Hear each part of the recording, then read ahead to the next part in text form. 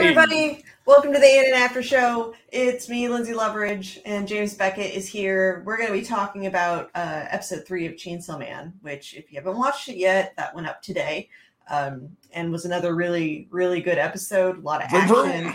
Yeah, a lot of action, a lot of vroom vroom. But before we get to that, we also have quite a few news stories this week of varying topics. We have an update on the Bayonetta situation since last week. Helena Taylor has come forward with a new statement that kind of contradicts her past statement and puts everything in a different light than where we left it last week. We've got some news about AI art, which has kind of been a hot topic on social. If you've been involved at all with that, about the ethics behind artificial intelligence art, and certain Japanese websites are putting out some new rules about how they're going to handle submissions of artwork that use AI. And then also Discotek had a huge stream last night where they announced a ton of new licenses that cover all kinds of genres, whether you're like into mecha or you're into magical girl stuff, or you like just older classics. All of that was there. So we'll be talking about some of those and the ones that we're most excited about. But before we do that, just want to remind everyone to please subscribe to this channel. We're here at 6 p.m. Pacific, 9 p.m. Eastern on Tuesdays. You can watch us on Facebook, Twitter, and YouTube. Also, as a heads up, I am recovering from a horrible flu/stomach virus. I am no longer vomiting, which is great, but I may have a low-grade fever right now. So if I seem weirder than usual, I'm hallucinating, probably. So. Well, any incriminating nonsense that you spout will be captured on video and saved forever on the internet. So there's nothing to worry about there. Yeah. Whatever happens tonight will follow me for the rest of my life. Yep. So that's what it should be. Know. With that said, we have a sponsor this week. Ooh. Alchemy Stars, which is a mobile game. They have a new event coming up that is Halloween themed, and they have decided to very nicely sponsor this episode of the A and After Show. So we have a quick trailer to play from them. So let's get that going. それは戦いの始まり。私がいる限り、この美しい都市が過去の過ちを繰り返すことはない。必ず使命を全うします。俺についてきな。立ち上がれ。闇に飲み込まれる前に。敵を貫け。魅力的なキャラクターが織りなす壮大な光のストーリー。白夜曲光。キャンペーン実施中。Not gonna lie, that song was a bop. Yeah, that was a good song. I have not personally played Alchemy Stars, but I've been looking for a new mobile game to kind of get obsessed with ever since I quit playing Cookie Run Kingdoms. So maybe I'll try that one out next. It looked like it's got some tactical aspects to it that look kind of neat. Yeah, so, I like grid battle systems like that. That's always a fun, especially when you have like a big roster of all the gacha characters. I think that's really cool. Yeah. Okay, so before we get to Chainsaw Man and maybe the news, all this dropped literally like half an hour or so before we started. This is when I first noticed it. I don't know how many of our viewers watched The Simpsons, but The Simpsons, every Halloween, they have the Treehouse of Horrors special, which usually references pop culture, which is pretty standard for The Simpsons, but also like horror TV and movies. And they're deciding to do a little bit of anime this time around. So I have a clip here for the upcoming episode, which will feature Death Tome, aka Death Note. And it looks like it falls into the hands of Lisa this time around. So let's check it out. This is giving me some hardcore Neo Yokio flashbacks. Yeah. Gender reveal napalm is great. That's just a great joke. If you follow the kind of stuff that's happened in the news with people attempting to do that stuff. I'm actually surprised it took them this long to do a Death Note parody, though. For any anime, I mean, they've done like anime jokes, but...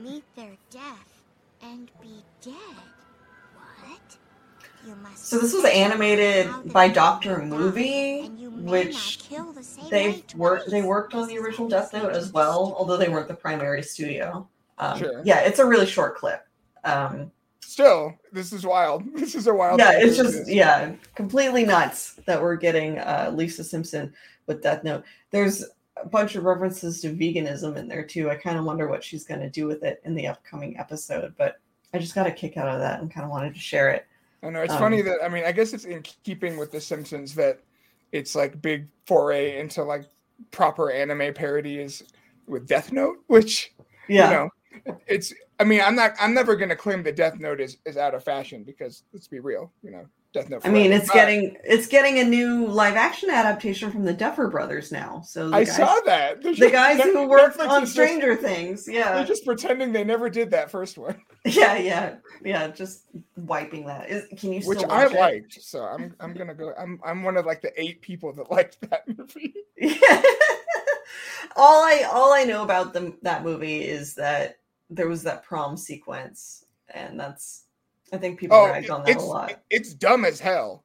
It is straight up stupid, but it's a fun kind of. Willem Dafoe casting was perfect though, and I kind of hope they get him to come back for the new one because that was perfect casting. Yeah, 100%. Yeah. So watch out for the next Treehouse of Horror special on The Simpsons, where you can watch the full length Lisa Gets a Death Note bit. I'm kind of excited for it. I wonder if they'll do the potato chip scene. I wonder if they'll.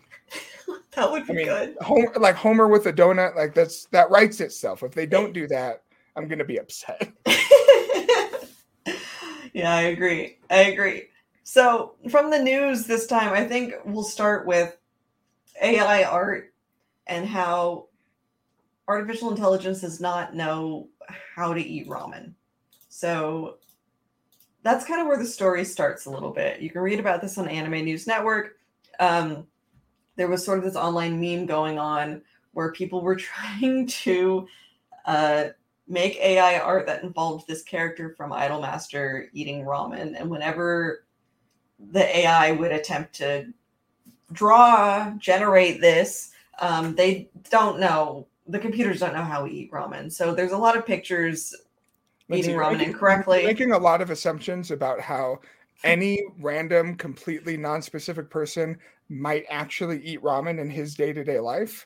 And I just want to say that if there is someone out there who maybe likes to shove ramen in their face by the handfuls like a greedy little ramen monkey, that you are loved and you're okay and you write really good reviews and you don't need to listen to all of the trash that people are talking about you. So your choice is valid. Yeah.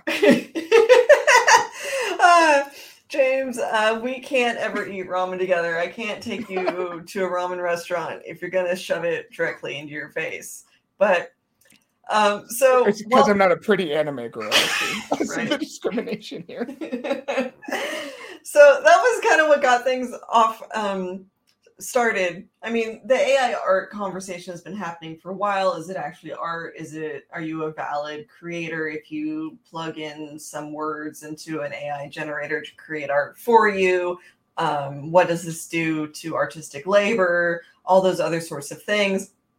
And there are websites that are currently basically trying to figure out how to approach this topic as well, like Dojin websites and other websites that deal with fan art, because now people have this new tool that they're using to quickly generate or create fan art. And in some cases, they could monetize it, but that's not in the same spirit of the rules that these sites originally created these terms under. So in Japan specifically, it's been Fanza, DL Site. DL Site's a pretty big one for Dojin and things like that.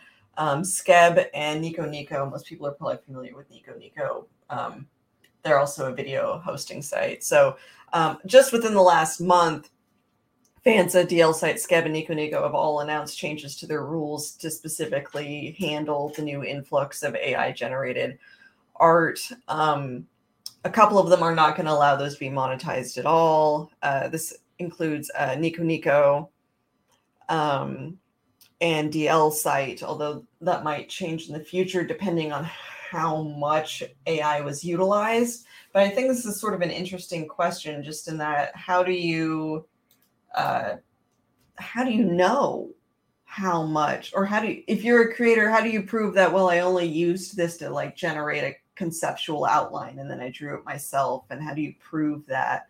And I don't know, I just think it also raises some interesting questions about what is art necessarily. James, what do you think? Like, as far as like, do you feel that like this AI system is just a new tool? Because I've seen that argument online where this is just a new tool to be utilized. It's just new technology, and we need to, you know, kind of get with the times and accept it. I have a hard time with that idea so much because I know a fair amount of artists, and I have dabbled just sort of to see what I can do with AI art. It's not great yet. Maybe, you know, maybe it takes some actual skill to get quality art out of an AI generator, but knowing like the amount of time that it does typically take an artist to create a great piece of fan art or original art, and then jumping over to AI, it just doesn't feel like it's the same. No, I agree. It's a weird and difficult distinction to make because, like, for instance, I think you could totally argue that, you know, if you generated like 100 AI art of anime girls eating ramen with their hands, but then you like manipulated them and rearranged them and like, you know, turned them into like a collage or something, or, you know, used your own like intentionality and thought process and artistic process to make something new out of those materials. I could totally see the argument for AI generation being, you know, a kind of tool. Mm-hmm. And of course it's kind of one of those individualistic interpretations, but I think there does have to be a certain level of intent and of skill is the wrong word, because even, you know, like amateurs can still make art, but there needs to be a certain amount of craftsmanship. And I don't think that plugging a few words into an algorithm search engine is necessarily the level of craftsmanship that I would consider to be the threshold there. Yeah. And I'm sure that there are a dozen people out there that could make very convincing arguments to the contrary. But I agree that there's something about it that just personally, you know, feels very like sterile and almost a little scary, just from the perspective of, yeah, it's not good now, but what's going to happen 20 years from now when it has 2 decades worth of data to, you know, peruse and mix and match, and what's going to happen when, for instance, you know, an anime studio says, oh, hey, we can use this AR to generate some pretty stellar looking backgrounds. So let's fire a third of our artists so we don't have to worry about paying them to produce that content. And so I think on a cultural level too, even though maybe we could get to a point where the software could produce product or content that is potentially not discernible from something that like a person made by hand, I think that we need to, and this is a larger conversation that we can say for another day, but I think that when it comes to automation in general, we as a society have to be really careful with how far we're willing to go when it comes to just completely removing the human element from creating the stuff that we consume.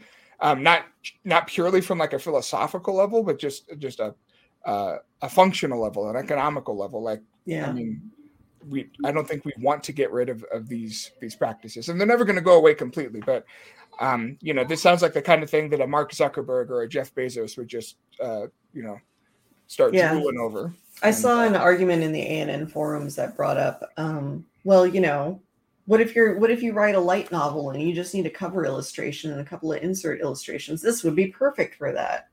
And I could totally see, you know, someone doing that where they write their novel and then they're like, well, I know what I want my characters to look like, so I can just, you know, plug some stuff in to get a generic cover and a couple of insert images, and then I don't have to pay anyone for it. And it's like, and that seems to be the crux of it. It's like, this will save me money by not having to outsource this to a person when I can just use this tool. And it's like, yeah, okay, but I don't know. Yeah, it feels hollow to me. Yeah, it's a kind of entitlement that I don't think it's talked about a lot. Where there's a whole lot of crass and not very genuine arguments about like the entitlement of the millennials or the entitlement of Zoomers when it comes to things like wanting fair paying wages or wanting to not get harassed or discriminated against, right? Yeah. Wanting to not get shot when you're walking out in the street. But there is something that I've noticed where there's this kind of entitlement to be able to participate in any kind of like activity or whatever, regardless of the threshold. Like that example that you gave where it's like, well, I want to write a light novel, but I can't afford to pay an artist to collaborate with me to create the illustrations. So instead I'll take advantage of this free service that will, bypass that whole process. Yeah. And I honestly think that I've maybe this is just me becoming a grumpy old man, but this is one of those things where I kind of think that there should be certain barriers to entry when the soul of the actual process is at stake. So like if you are in a position where like you're trying to write a light novel, but you simply cannot afford in any way, shape, or form to hire any artist or find any artist to collaborate with to make your work, well, then maybe you should just release your book without the pictures, like maybe, I think that we should maybe go back to defining some of those hurdles that we have to overcome in order to produce the kind of art that we want to produce. Because I mean, if we toss all this aside, then eventually we're going to get to the worst, possible outcome where someone says, I want to make an anime. And I don't have to hire anyone now because I can use AI software to generate all the voices, and I can use AI software to generate all the art. Then I can use AI software to, create the animation loops in between all the keyframes. And now I can turn out probably crap and rake in all all the profits. And of course, that's not to say that like people couldn't make good stuff, but it's like you said, it just makes me feel weird. I don't know. It's just this sort of weird, uncanny feeling about like this isn't how it's supposed to work. What is Don't feel good about it in general. To quote Switch from The Matrix, not like this. Not like this. I feel that way a lot these days. Yeah, 100%. Speaking of not like this, so we're going to talk about Bayonetta now. Last week, where things were last week is Bloomberg had published a piece. They had gotten inside sources from Platinum Games to tell them that the offer made to Helena Taylor, the previous voice of Bayonetta for Bayonetta 3, was actually closer to $15,000 because it was to be $3,000 to $4,000 per session for a total of 4 to 5 sessions.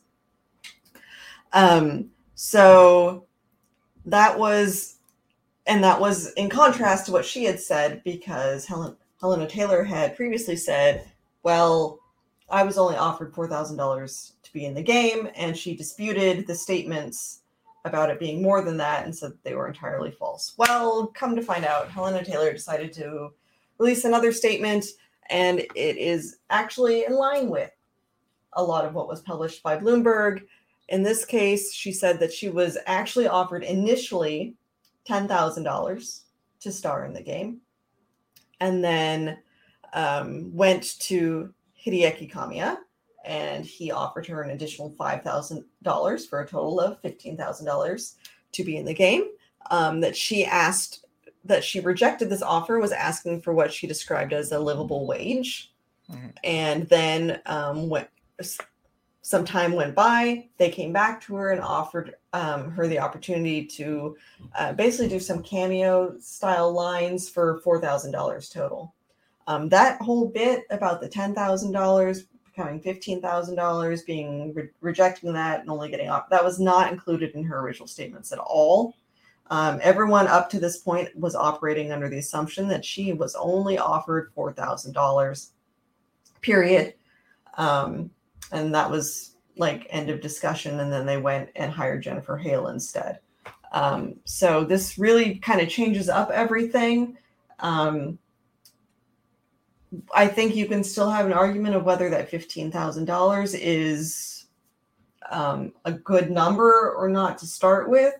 But I'm kind of in the camp right now where even if that isn't a reasonable offer, not leading with that is detrimental to the movement in general, because now we have this example of so-and-so said, and they were lying. And now when other people come forward and say that they were undercut,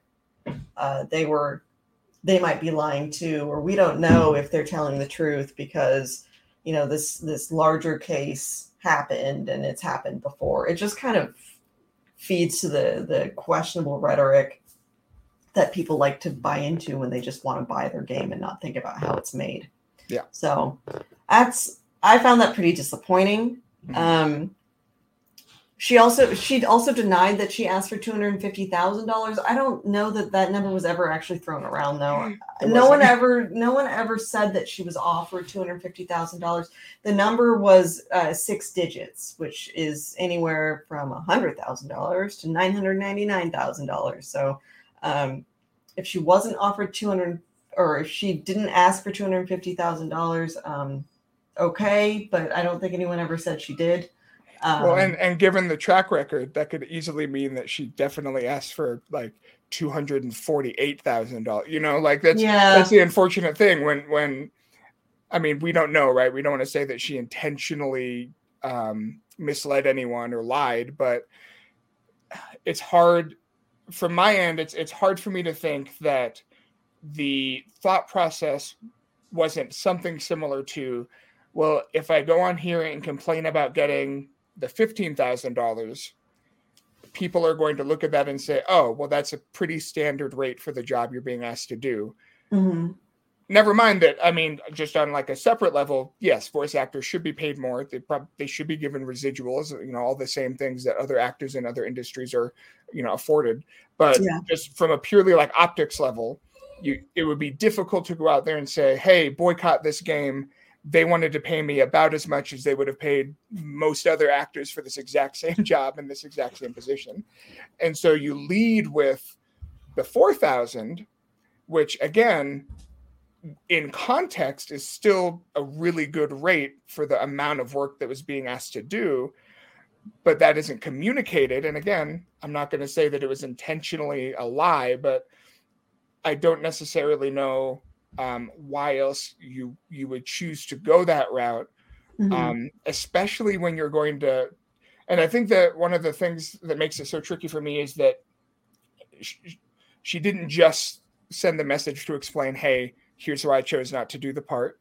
I feel like I'm being undercut. I feel like I'm not getting the amount of money that I deserve given what I contribute to the franchise. Mm-hmm. There was also the call to boycott it. Yeah. So then, and that's always a big move. Boycott is always a big move. There's been discussion online too about how people should generally be wary of calls to boycott that are based solely on one individual person's experience, as opposed to it being a larger workplace situation that's affecting multiple people, or when it's generally based on calls to emotion, which is what this was. People felt really bad for her. You know, she has fans are attached to her as far as the voice of Bayonetta, so they were going to sympathize with her, especially when she said she was only being offered $4,000 for this role. So, yeah, the immediate call to boycott was a big move to come out with right out of the gate. Yeah. I mean, especially because it's like you said, with a video game studio, right? Like even when the nature of like residuals for developers is also tricky. But I mean, it's well known that for a lot of companies, you know, bonuses and things like that are often determined by the success of a game, and sales benchmarks, Metacritic scores, things like that. And, you know, a boycott, it doesn't just affect, you know, the CEO of Platinum, right? It doesn't just affect Nintendo. It affects every single person that worked on that game. including all of the other voice actors, right? Yeah. And so it's tricky because on the one hand, obviously we want to support, the ability for voice actors to fight for their rights to be paid and to be properly compensated and to be represented, when it comes to negotiating power and stuff like that. But like you said, when it comes to these like really emotion-based, kind of self-centered, in the sense that it was literally because this one actor, am not getting paid what I want, you shouldn't buy this game, period.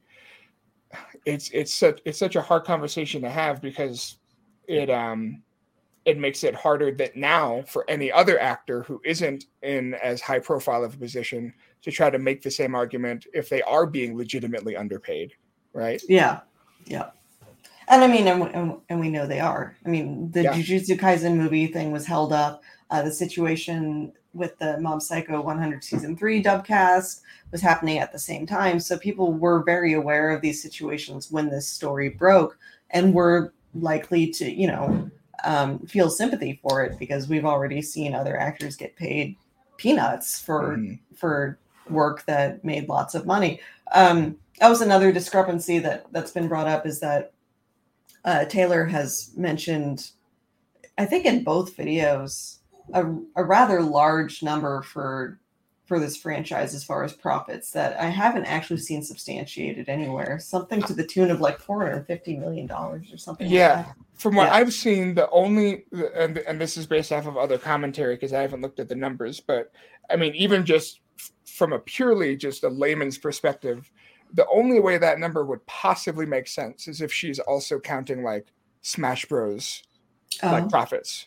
That's what people have been saying, because she did do voice work for like the 5 Lions or whatever that Bayonetta has in Smash. Right. Okay. And that game has obviously sold enough that if you factor that in, you could maybe count for $500 million. Yeah. But I mean, I'm sorry, there's no way that Platinum, a game studio that has famously been on the verge of bankruptcy multiple times within its recent history, has a $500 million franchise that it's just been kind of like sitting on. Like, that just does not make any sense. Mathematically. Yeah. So who's to say where this will go next? I don't know if if Platinum will just kind of want to like brush it under the rug. I've seen some early reviews come out for Bayonetta 3, and they weren't great, actually. But really? Well, I've only seen. Okay, I said some, but I've seen one, and I think it was more based on some of the story decisions as far as I know the one you're talking about. Female characters go. So, I'll have to see. But again, I don't know if this in the end will have affected the sales very much for Bayonetta 3. This kind of got wrapped up right before the major release date, so there's that. And I don't know if Platinum will want to pursue anything. I don't know if they even could pursue anything legally after all this has kind of come out into the open. But just sort of disappointing in general. Lastly, for news, Discotek. I'm just going to share this one up on the screen because there's so many licenses from Discotek. Not going to run down details on every single one. Depending on what your favorite anime flavor is, there was probably something for you in here. Personally, extremely excited for Aim for the Ace, which is an Osamu Dezaki work, same director as Rosa Versailles, and he's done Blackjack and a lot of other really pivotal series from that time period. So it's a girls' sports series about tennis that I've been wanting them to get for a while. Was really excited to see that they got that. Another one for me is Saint Tail, which is another magical girl series that was previously released by Tokyo Pop. Wasn't fully dubbed, but was fully released. But I was maybe in high school or something when that came out and did not have money. So was not able to buy it. But I read a couple of the floppies when those were released as floppies. So those are the ones that I'm really big. And Mononoke as well. Although I just bought that on DVD. I just bought the DVD for that. But Discotek's going to release it on Blu-ray, and that one is getting a new movie, I believe it is. Yeah. So, yeah, if you haven't seen Ayakashi Japanese horror, that's okay. You can watch it completely standalone. The Medicine Seller is maybe one of my favorite supernatural characters. He's an asshole. Like, he's like, it's the same vein as Mushishi.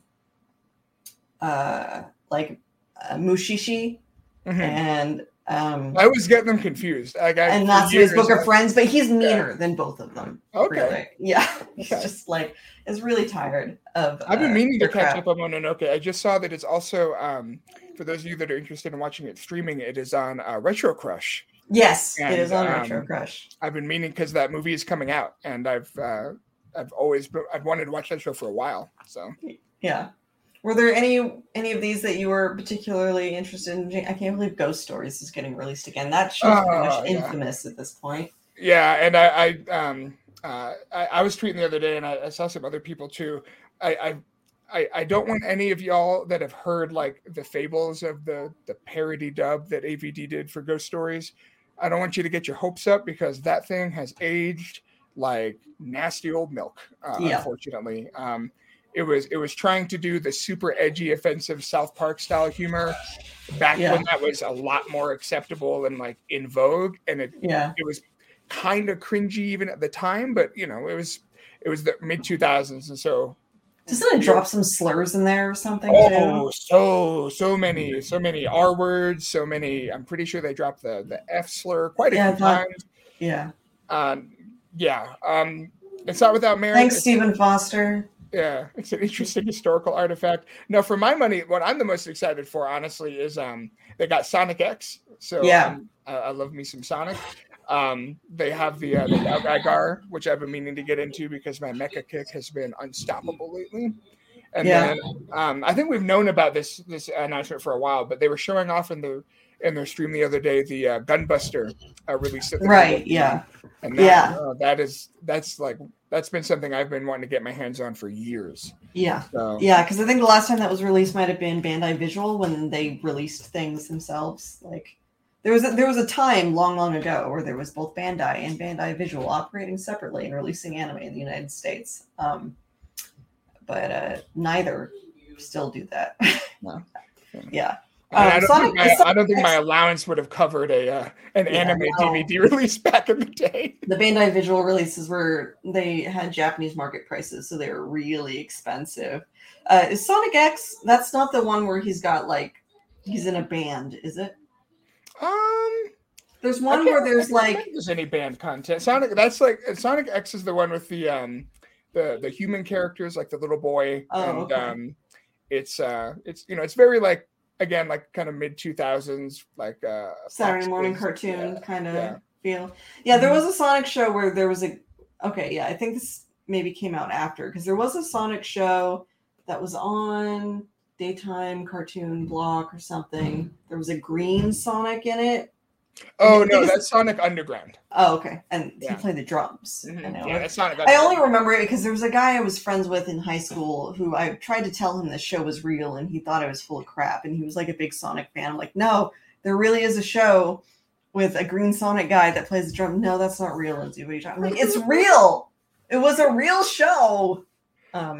Anyway, so yeah, just a lot of great stuff coming out. Can't wait to see what they do with Aim for the Ace as far as quality of that goes. But all right, so we're going to talk about anime now. There were a lot of big moments in this episode of Chainsaw Man, but I want to quickly highlight what was maybe the moment that took the internet by storm this week, and it was not Chainsaw Man, it was Gundam. These are two edits that I pulled off of Twitter. One's by a friend of mine named Onikuno. Because there's just so many things that you can do with this. So a bunch of different people took this specific scene where Choo-Choo knocks this girl's lights out and put it to different things. That one, of course, was like the Windows shutdown sound. This one.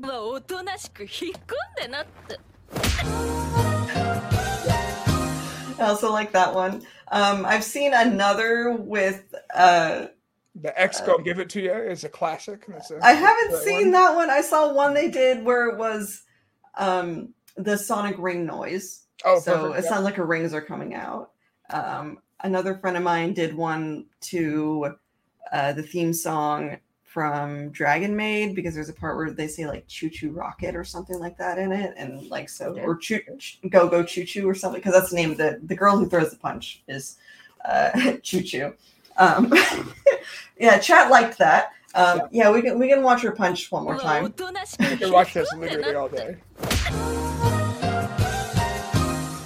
It is such a satisfying sound effect for when her hand makes contact with her face. Mm-hmm. Like when there's the way like that the girl's body just like it takes her a second to realize how hard she got hit. And then she goes, "Oh, I'm down. I'm done. I'm out. I'm passed out." Yeah. I don't have screenshots for Gundam, but just like the latest episode, I guess as a quick summary, was mostly about racism. Yeah. Spacism. Right? Spacism. Space racism. Yeah. Lost Thief, who was in the chat, had a viral tweet this week talking about it was a whole situation, guys, but essentially they talk about capitalism in this episode and how the Spacians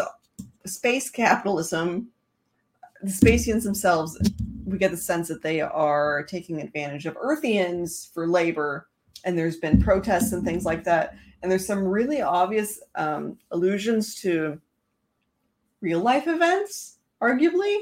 Someone please let me talk to the staff so I can ask them some questions. Because other than the protests going on, and there's people with signs saying like asking for workers' rights and all these other sorts of things. There's riots. There's a protest where the Spacians send in their amped up armored robots to gas the protesters, and then the news coverage shows that they recovered weapons. Yeah. The air quotes for people who are just listening on weapons. Recovered the weapons from the protesters, and it's like some Molotov cocktails that haven't been lit and an umbrella. And it's just like, sorry, Lindsay's politics coming out here, but it just reminds me of like every time I've seen stuff like that have come out of protests in the US where they show a table with the weapons and it's like a stick of gum and like a pair of shoes or something. And they're like, yeah, look at these deadly weapons we've recovered. A can of soup cameo. Yeah, like that.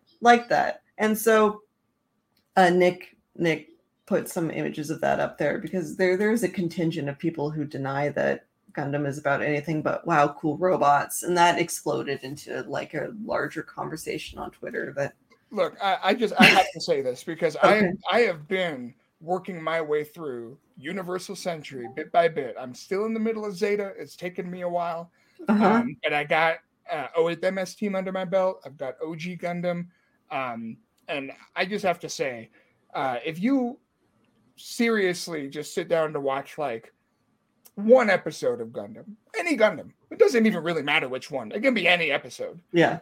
If you walk away from that one episode and you think, oh yeah, this show doesn't have anything political to say about anything, I don't know how to help you, because Gundam is one of the most political anime ever.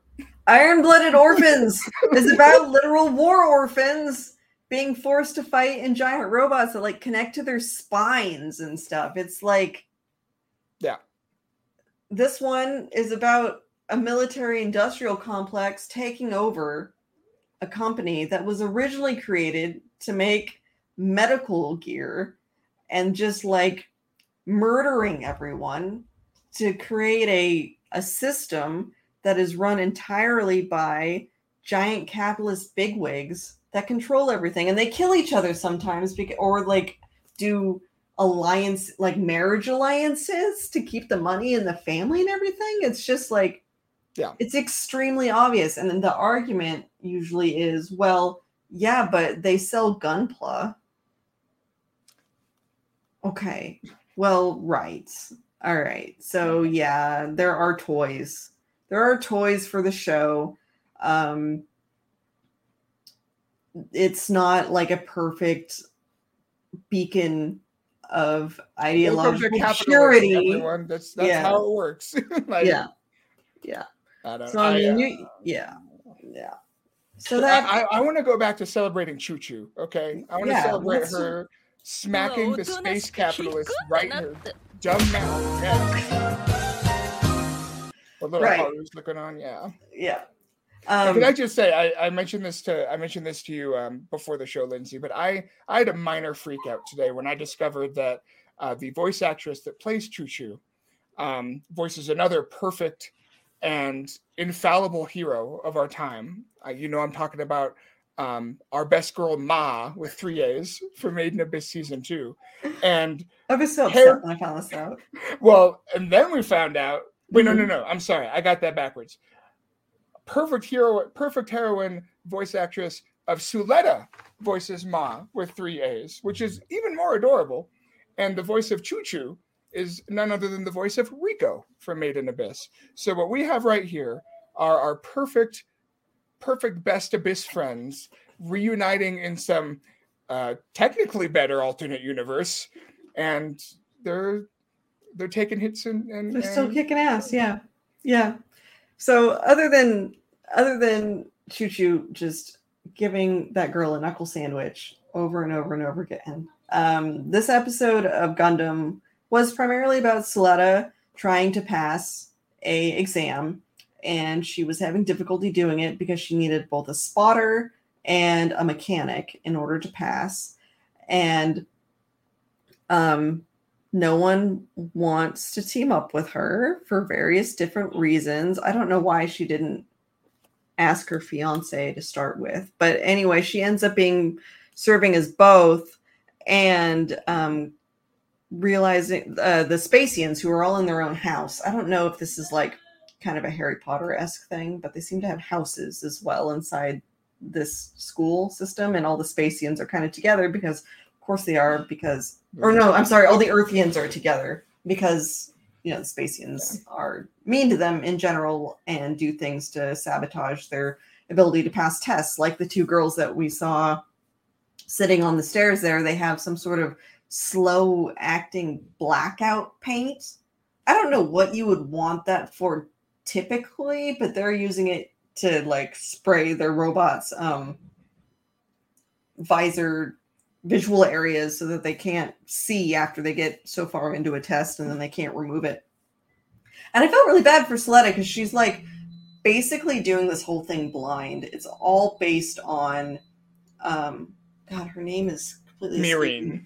Miorine's instruction, and she's just doing it over and over and over again, trying to basically avoid these landmines that regenerate in different areas every time and make it to this outpost to switch weapons and then make it back, and she can't do it. And Choo Choo can't take her test until Suletta basically gives up, and that's what ends up leading to the punch out. But yeah, so Suletta makes friends. I can't actually remember. I was maybe delirious with fever. Did she pass at the end of the episode, or does she still need to retake it? Oh, I'm pretty sure she still needs to retake it because they just go straight from the punch out to everyone kind of making friends. So I think they still need to retake it. They still need to retake it, but that was most of the episode was just sort of centered around that stuff. But I'm glad someone got punched. They deserved it. Well, and I also love Choo Choo's little like her crew back on Earth that's just like cheering her on. Yeah. Very, very good stuff. Wholesome episode. Yeah. They're asking like, "How are you doing? Are they being mean to you, or the Spacians giving you too much shit?" And she's like, "Yeah, they are, but I can handle it because I'm Choo Choo." No, she can. Yeah, that's just a fact. Yeah. Knock your teeth out. It was such a good punch. All right. Let's move on to Chainsaw Man. First, this is my favorite screenshot from this week's episode, which is Denji telling Power that she's under arrest for the crime of being a fake-ass liar. Yeah. So this episode, we got to meet Power in the previous episode, but I feel like this is the one where you kind of really get to know her and get a sense of who she is and what she's like to work with. It's just Denji and her for most of it. And we also, find out that Denji's really serious about his desire for boobies, and he's gonna touch them boobies, okay? And he's gonna help Power get her cat back so he can touch her boobies. To be fair to Denji, yeah, he has at no point ever implied that he is not in the booby touching game with 1,000% of his heart and soul. That's true. That's true. He's been upfront about his desire to touch boobies from the beginning. That was probably my favorite part of the episode, was when Power first offers him, like, well, will you help me get my cat back if I let you touch my boobies? And they're like at a vending machine little area that's got a bunch of different, and you can see Denji just kind of like turn on a dime, and he's like, man, that fucking devil, what does he think he's doing, getting that innocent cat? I'm gonna kill the shit out of that devil. He just like gets really into it, and it's it's all a facade. When 30 seconds earlier his exact words were, it'd be dumb as hell to go through all of that for a cat, but I would do anything to touch some boobs. Exactly. So he puts his best face on. We're gonna go get it. And if you trusted Power for even a second, he probably shouldn't have, because she doesn't have any loyalty to him whatsoever. She only intends to feed him to the Bat Devil. It's still really funny to me that he just has a hatchet. Yeah. What is that for? It's for when he doesn't want to chainsaw out, I guess. I guess when he doesn't want to chainsaw out. I mean, it worked on the other guy, just lopping the dude's head off, but. You also kind of find out that Power doesn't know a lot about humankind in general, or doesn't have a really good grasp of like just human emotion, or even just turns of phrase, because when he's talking about Pochita living on in his heart, he's actually being literal, because Pochita's literally in there. But when he explains that to her, she's like, that's dumb. And it hurts his feelings, really. I felt bad for Denji there. But we'll come back to that. But yeah, she lops him over the head once he kind of figures out, hey, it's weird, we're approaching this house for this devil that's got your cat, and you said if he sees you coming, he'll be suspicious, so shouldn't you be staying back? And she's like, oh, I did say that, didn't I? Well, anyway, and just kind of knocks him out with the hammer. Can I just say, because we pointed out the Texas Chainsaw Massacre reference in the OP. Yeah. Can I just say I love that, they're very much at a Texas Chainsaw Massacre house in the middle of the Texas Chainsaw Massacre plains. And then she just beats him right over the back of the head with a mallet like a good little Leatherface. And so don't think I don't see you, Fujimoto. Don't think I don't see you. Yeah. For those who haven't watched the original Texas Chainsaw Massacre, there is a really disturbing scene in the movie that involves trying to hit someone over the head with a mallet.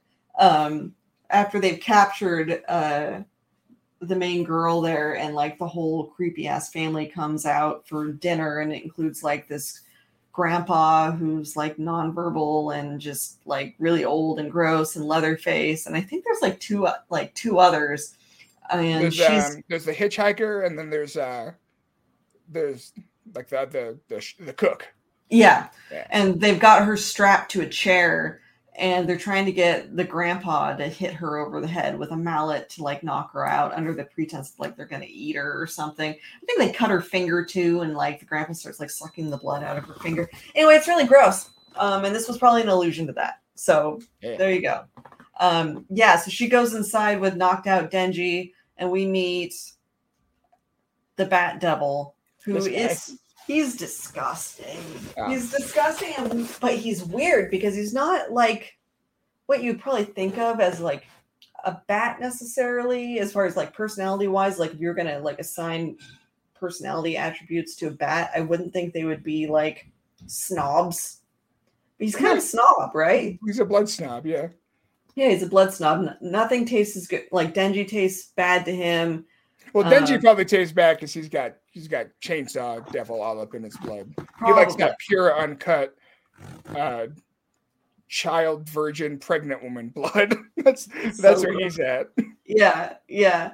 But he can regenerate when he drinks blood, so Denji's enough to get his arm back, which is what got lopped off. But then, he's a devil, so of course he also eats Meowie, and then, which is just cruel. Messed up. Okay. And power. She seems like she kind of lets him, though. Well, she lost her cat. Yeah. So, like, right after he eats Meowie, she, like, turns to Denji. She's like, I understand what you meant about not being able to pet Pochita again. And then Bat Guy eats her. But we see some, like, interesting scenes of power before she was found by Makima, I guess, because she says that, he ate Meowie and she was taken in by Makima after that, before she was able to bring him a new human. So it's actually been kind of a while. But the timeline's a little iffy, because it's like, how long did this bat have this cat? I don't think you're really supposed to think about it too much, but I like wild power, though. Like, oh, yeah. She probably smells horrible. Oh, God. She looks filthy, right? Yeah. She's just got a cat decapitated. That is just the funniest picture to me. I don't know why. Just like her casually glomping on to that decapitated cow head while the cat drinks its milk. Like, yeah. I mean, she like nurses Meowie back to health under the pretense she's going to eat him, but of course, never does. And Meowie gets real fat and cute, and yeah, I felt bad for her though when they took her cat. You don't mess with the cat. That's not right. No. But Denji's got his priorities. Yeah, Denji's priorities, right? So he goes full Chainsaw Man. Aw, I don't remember that. I watched this, but I don't remember that. He goes. That's when he's he is horribly objectifying Power by calling her his tits. Yeah. But we see that he really is empathizing with her, and he's trying to help her because he's, he can see the pain that she felt losing Meowie, and he knows how that feels because of Pochita. And so even though there is the lizard part of his brain that is screaming, if you don't save Power, what boobs will you touch? But then there is the deeper, truer part of him that's also probably screaming about the boobs. But then in the middle, we have that part of him that is also saying, hey, even though I had to arrest her for being a fake ass liar, she's okay. She just wants her pet back too. And I get that. Yeah. And, once again, everything just kind of goes totally crazy, looks amazing the entire time. Just like, I don't know why. I think all the gore scenes from Chainsaw Man so far are kind of beautiful in a way. Yeah.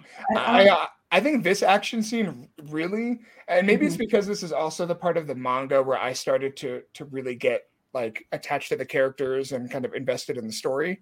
But this action scene against the Bat Devil, I thought was not only better than the Zombie Devil fight, which was pretty good. Yeah. But this to me, that it had more character. It was more dynamic. It was more expansive. This really, I think, sold me on the production's ability in general to just get Chainsaw Man right. Yeah. This outside of the really stark black and white art, which I'm just going to have to accept is just a difference in medium, different in approach. This is like exactly how I felt when I read that scene, and was sort of filling in the blanks in my head. I thought this scene really captured pretty much all of that. Yeah.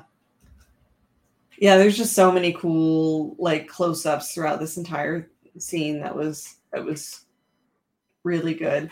And a lot of it was hard to and it sucks because honestly, so much of what makes the fight great, you can't even capture in like screenshot form because it's just constantly moving, constantly, things are just constantly exploding. And the animation is so solid that it isn't one of those anime where you get just a bunch of really cool like key shots and then everything in between looks kind of messy. This thing looked pristine just from frame to frame. Yeah. One of my favorite things too is the part where Denji is calling her out as a fake ass liar. I think that was probably in the scene in the manga where I first got attached to Power too. I was like, oh, she's a dirtbag. I like her. Shit. Yeah, because this is not the first time, you guys, where she's gonna just flat out lie about what happened. Even when other people were around to see what happened, she will lie, and then she will stick to that lie no matter what if she thinks it'll get her out of trouble. I am curious how, because I don't remember it distinctly, but you can tell she's got kind of a weird relationship with Makima going on too. Like there's some moments in there when Makima's like, before she starts lying, where you can tell like she listens to her, and it's important to her that she do what Makima wants.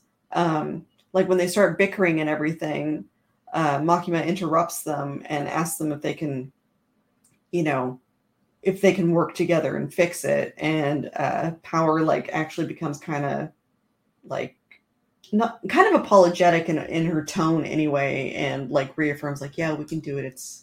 We can do this. Okay. And it's like, that's interesting because she's not like that with anybody else, especially not with Denji. So, dang it, Nick. Nick says, if the glove does not fit, Denji did it, not me. I would not be surprised if there was literally a scene in the manga where she just said those exact words. That's how Power do. Yeah. I'm wondering how many episodes, because there wasn't a preview for next episode at the end of this. And so I'm curious how many more chapters it is until we meet the rest of the crew, like Kobeni and stuff. I'm really excited to meet Kobeni. I know. I want the whole crew. Yeah. Yeah. Also, since we've only got a couple minutes left, I did want to talk about the ending theme for this episode, which IMO, until I change my mind, maybe next week, is the best one so far. Oh, so good. So gross and grungy and perfectly fit. I love that the ending themes aren't just, at least so far, they're not just like kind of thoughtless crossovers, but they're all very appropriate for like the subject matter of the episode. Yeah. Last week was more chill, more about character development, more about getting into Denji's head, and it was a much like kind of cuter and sweeter ending theme. And then this one just went so hard with the blood and guts that the ending matched it, and it was so good. Yeah, I liked it a lot. The band for this one, for those who didn't know, is Man with a Mission, who are famous for wearing giant wolf heads for their performances. I don't know if they've ever revealed their real faces, kind of like old school Kiss, but not makeup, just wolf heads. Furry Kiss. Yeah, exactly. All right. I think that's going to be it for this week. Next week, we'll talk more about Akiba Maid War. I didn't get to that one because I was, sick. But we've got more of that. Get ready for the best Russian voice acting you've ever heard in an anime. Oh, sorry. This was Maximum the Hormone, not Man with a Mission. My bad. Sorry, guys. Their names start with the same letter. The ending theme was Maximum the Hormone. Man with a Mission are they doing an ending theme, or did I just make that up? We talked about Man with a Mission last week because they did a theme for My Hero. Oh, okay. But I'd be stoked if Man with a Mission was doing a Chainsaw Man theme, though. I think I might have just mixed them up because Man with a Mission, Maximum the Hormone. Anyway, it was Maximum the Hormone, and they did really well. And Maximum the Hormone does not wear wolf heads, so unfortunately, whoops. Unfortunately, everyone should. We should all just switch to that, really. All right. Well, we'll see you guys next week at the same time, and hope you guys have a great week. Bye. Bye-bye.